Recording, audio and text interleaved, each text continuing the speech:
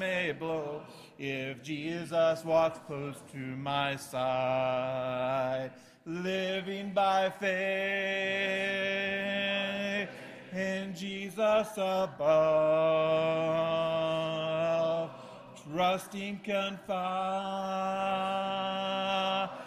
in His great love, from all harm safe in His sheltering arm. I'm living by faith and feel no alarm. Be seated. Well, good evening. Tonight we're going to continue our series on the minor prophets. If you've been following along on Sunday evenings, you know that there are some major themes that go across virtually all of the minor prophets. There is this theme of judgment, that there is this coming day of the Lord where God is going to demand retribution for the sins of the people. But then there's always that silver lining of hope, that in the midst of this doom and gloom message, there is a hope of a glorious future on the horizon. And we see a couple of sins that are always prominent: injustice, or the corrupt leaders making money off the backs of the poor people and keeping them poor and indebted to them, and then, of course, idolatry. And the whole message there for us is that we are the new Israel. We are the remnant. We are the chosen of God living in this day and age, the Christian age. And it's up to us to be faithful and to learn from the mistakes of those who went before us so that we do not repeat them. You may remember a few weeks ago we talked about Jacob and Esau and how from them came the nations of Israel and Edom. These two nations continued the sibling rivalry that existed between Jacob and Esau. And it was a tense relationship, not just between the brothers, but again, between the nations as well. But I want you to go back for just a second to Genesis chapter 32. And in Genesis chapter 32, beginning in verse 24, we read what I believe is a rather strange account of Jacob wrestling with a man who reveals himself to be God. Starting in verse 24, then Jacob was left alone, and a man wrestled with him until daybreak.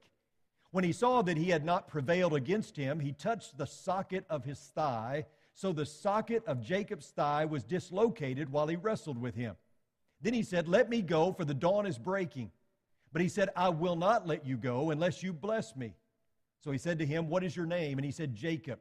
He said, your name shall no longer be Jacob, but Israel, for you have striven with God and with men and have prevailed. Then Jacob asked him and said, please tell me your name. But he said, why is it that you ask my name? And he blessed him there. And so Jacob named the place Peniel, for he said, I have seen God face to face, yet my life has been preserved. So Jacob has this wrestling match with God, and apparently he wins. Of course, anything that happens in a situation like this is only because God allows it. But nevertheless, Jacob passes whatever test God is laying before him, and he receives a change in name. He is now officially known as Israel. And this is just one more episode that I hope will shed light on our study of these minor prophets. When you read about Israel, you're reading about the descendants of Jacob. You're actually reading about the descendants of Abraham, for which Jacob is a part of his lineage. But remember that we are the seed of Abraham. We are his chosen. Christians are the nation that came forth from him and the promise that God made to him. We are that blessed offspring. And that brings us to the prophet Habakkuk. What's interesting about this minor prophet is that he gives no rebuke against Israel. Habakkuk doesn't accuse Israel. He doesn't speak out against them. He doesn't even speak on God's behalf to Israel. No, Habakkuk is asking a question. He is asking why. Habakkuk is looking around at the situation, the immorality, the idolatry the injustices of the world, and he's asking God why. He's asking God, how long? How long are you going to let this go, God? Are you going to do something about it? Maybe we've asked that question. I think all of us have probably asked God why. But here's the thing. Habakkuk wants action. He wants God to do something about it. And in chapters 1 and 2 of the book, Habakkuk lodges 2 complaints. The first complaint was this: life in Israel has become unbearable. I can't deal with it any longer, God. The Torah is being neglected, which was leading to violence and injustice, and all of it was being tolerated by Israel's corrupt leadership. Habakkuk is crying out to God for him to do something, but nothing seems to change. If you look at chapter 1, starting in verse 1, it reads, "The oracle which Habakkuk the prophet saw. How long, O Lord, will I call for help, and you will not hear? I cry out to you violence, yet you do not save. Why do you make me see iniquity and cause me to look on wickedness? Yes, destruction and violence are before me. Strife exists and contention arises. Therefore the law is ignored and justice is never upheld. For the wicked surround the righteous, and therefore justice comes out perverted." Now, God hears Habakkuk, and he's under no obligation to respond, but he does. And he responds by stating that he is very aware of what is going on, that he is not far removed from what's happening. He is intimately aware of all the injustice, the idolatry, and all the things that are going on around Habakkuk, and he is going to deal with it. Notice verse 5 and following. "Look among the nations, observe, be astonished, wonder, because I am doing something in your days. You would not believe it if you were told. For behold, I am raising up the Chaldeans, that fierce and impetuous people who march throughout the earth to seize dwelling places which are not theirs. They are dreaded and feared. Their justice and authority originate with themselves." So God is going to punish the corruption of Israel by raising up the Babylonians and using them to punish His people. But Habakkuk isn't thrilled with this. And you know why? Because that isn't better. And it seems that Habakkuk takes issue with God and his idea in order to punish Israel. And so Habakkuk basically says, how is that better? How is that going to fix anything? The Babylonians are worse than Israel. And you're going to use them to punish my people? How is that going to be better? That was the prophet's second complaint. You're just going to make it worse, God. And notice verses 13 through 17. He says, "Your eyes are too pure to approve evil, and you cannot look on wickedness with favor. Why do you look with favor on those who deal treacherously?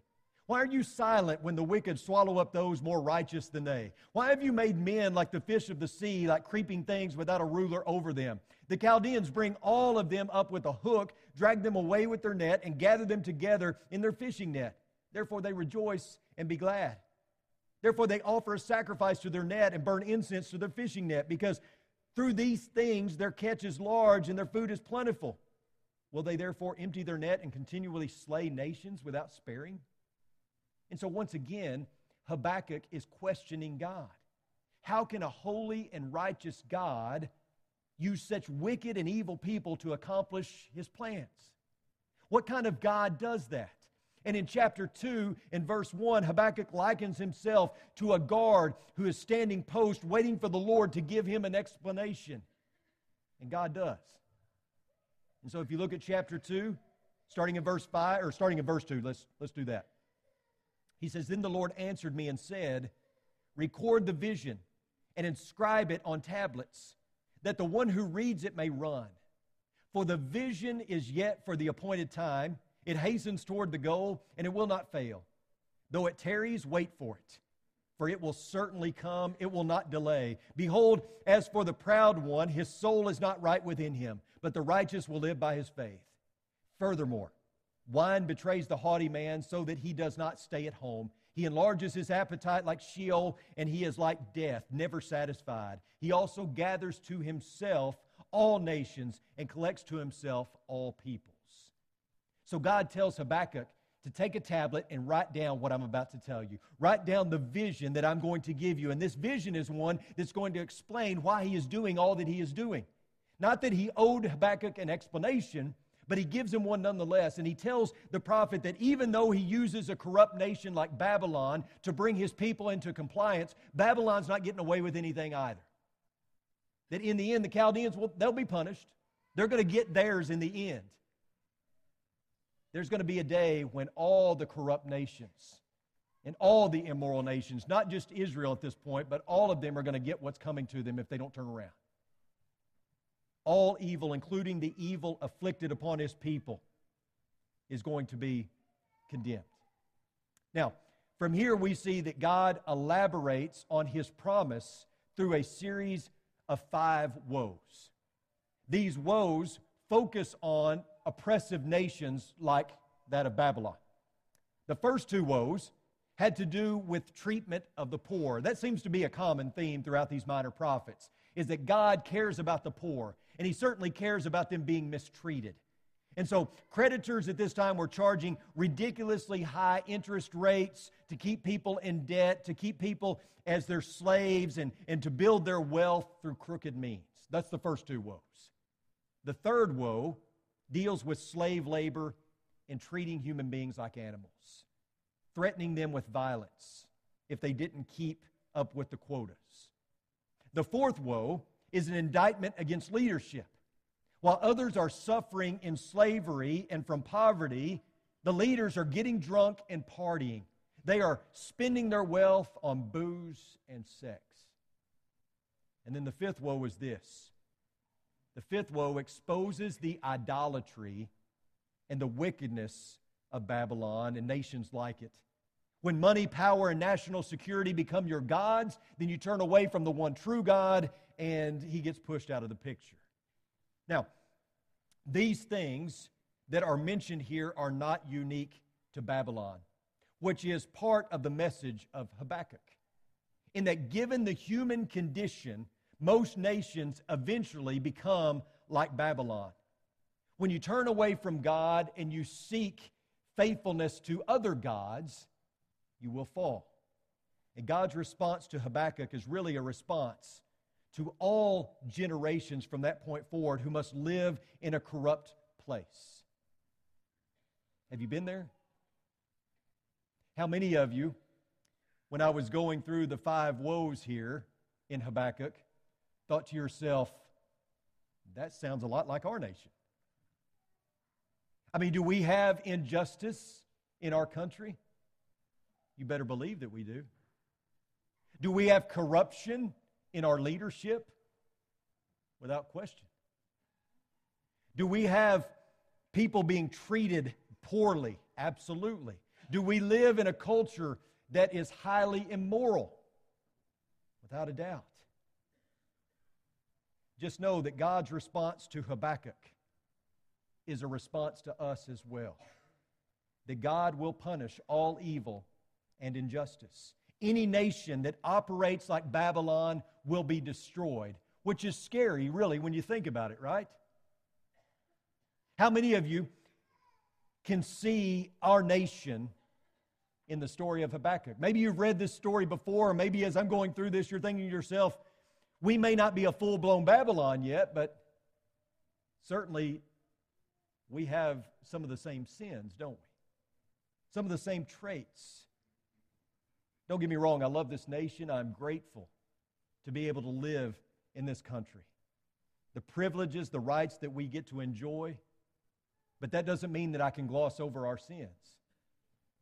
That doesn't mean that I can turn a blind eye to them and pretend that they don't exist. Do you believe that God still destroys nations for their wickedness?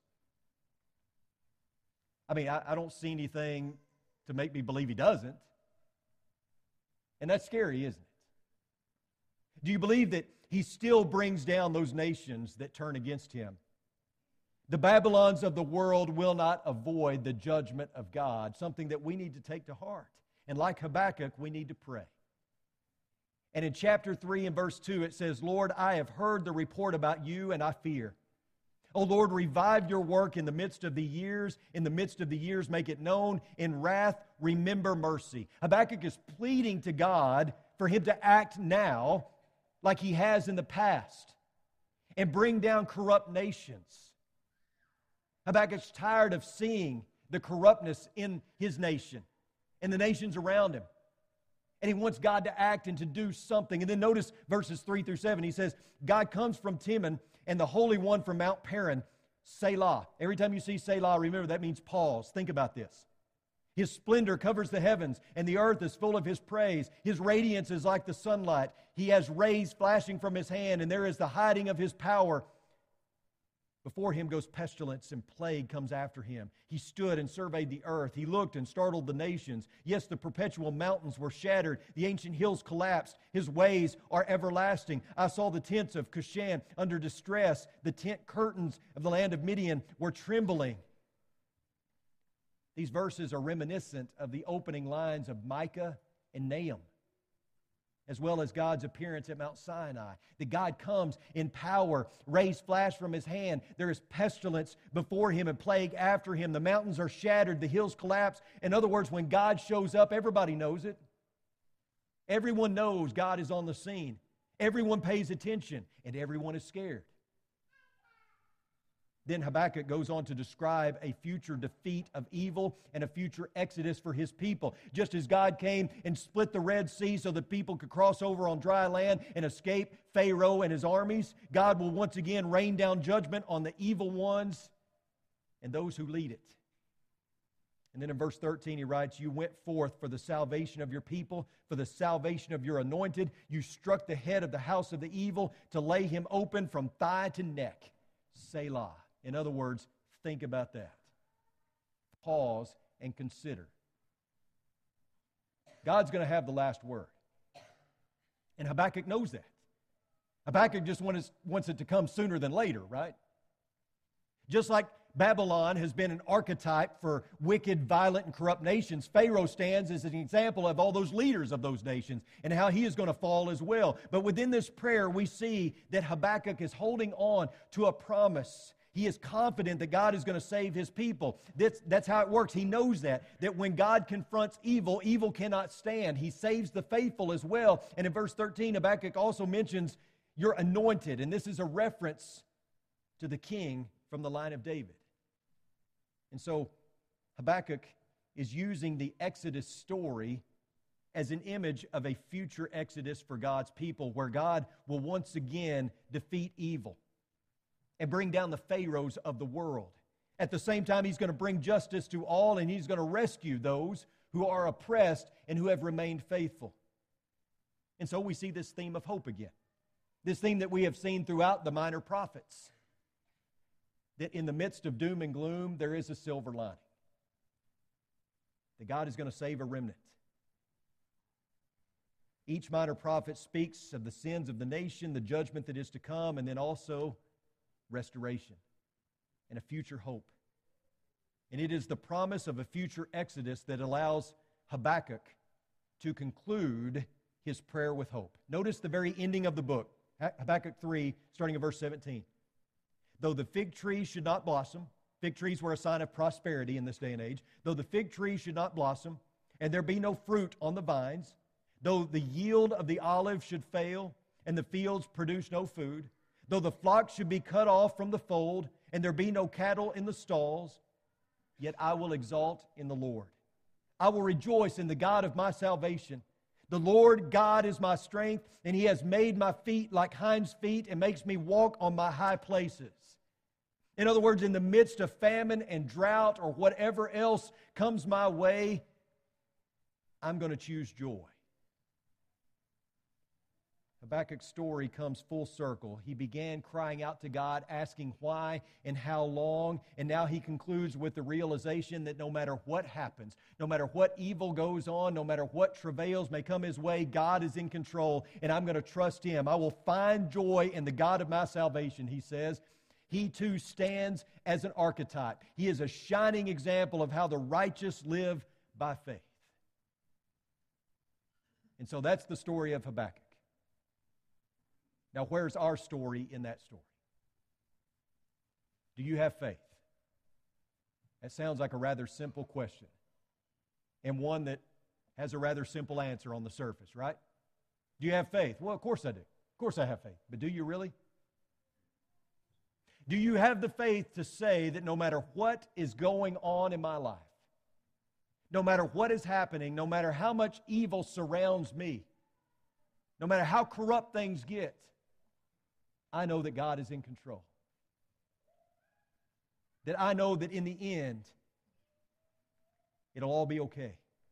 When we see the terrible injustice in the world, do we trust in God? I mean, you take abortion, for example. Is there any greater injustice than the murdering of the unborn? And what do you do about that? Well, maybe you strive to elect individuals that you think may be willing to do away with abortion, that maybe you think can get that done. Maybe you peacefully protest. Maybe you get angry. But do you pray? Like Habakkuk, do you pray? Do you trust that God is going to make it right? Do you look at the evil leaders in our world and do you pray? Do you trust in God after your prayer that He is going to make it right because He is in control? What about God being removed from the public square? We look around us and we see this push to silence Christians, to see God removed from our public places. We see the Bible mocked. We see Christians ridiculed. We see the Bible refuted. What do we do about that? Well, we stand up, we're bold, we're convicted, right? We get angry, maybe. But do we pray? And do we trust that it's in God's hands? We look around at the darkness in the world, and it's easy for us to be like Habakkuk and say, God, don't you see it's winning? Are you going to do something about it? How long are you going to let the world win? When are you going to step in and do something? But do we pray? Do we believe that at the end of the day, God is in control and He's going to take care of it? Do you trust God's timing and do you trust His plan? Let me ask that again. Do you trust God's timing and do you trust His plan? Because if you answer that question with a yes, understand what you're saying. Because that's exactly what God, in essence, was telling Habakkuk, right? Do you trust my timing and do you trust my plan? Habakkuk said he did. He came full circle and at the end said, I know that you're in control. He asked how long, why in the beginning. At the end he said, okay, I know you're in control. I'm going to let you be in control. But what did that mean for Habakkuk? That it was going to get worse. That it was going to be a long time before it got better. Are you willing to accept that answer? Do you trust that God is in control? Do you have faith that He's in control? And if you do, are you willing to accept His timing and His plan? Because it might mean suffering and hardship. It did for Habakkuk. But that's exactly what the people needed. And it might be exactly what we need as well. Whatever the future holds, no matter how bad it gets, we have a promise. We have a promise of future glory. And I want you to listen to what Paul writes in Romans chapter 8. What then shall we say to these things? If God is for us, who can be against us? He who did not spare His own Son, but delivered Him over for us all, how will He not also with Him freely give us all things? Who will bring a charge against God's elect? God is the one who justifies. Who's the one who condemns?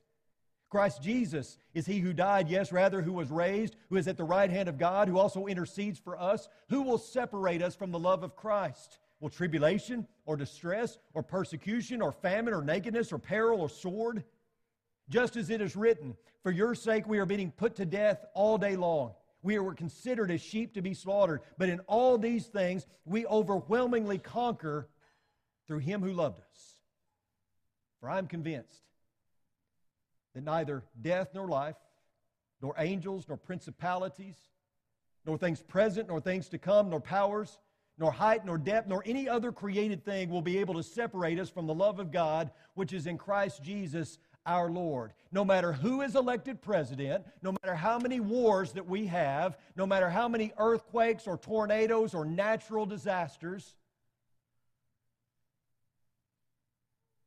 no matter the doctor's diagnosis, even if the cancer comes back,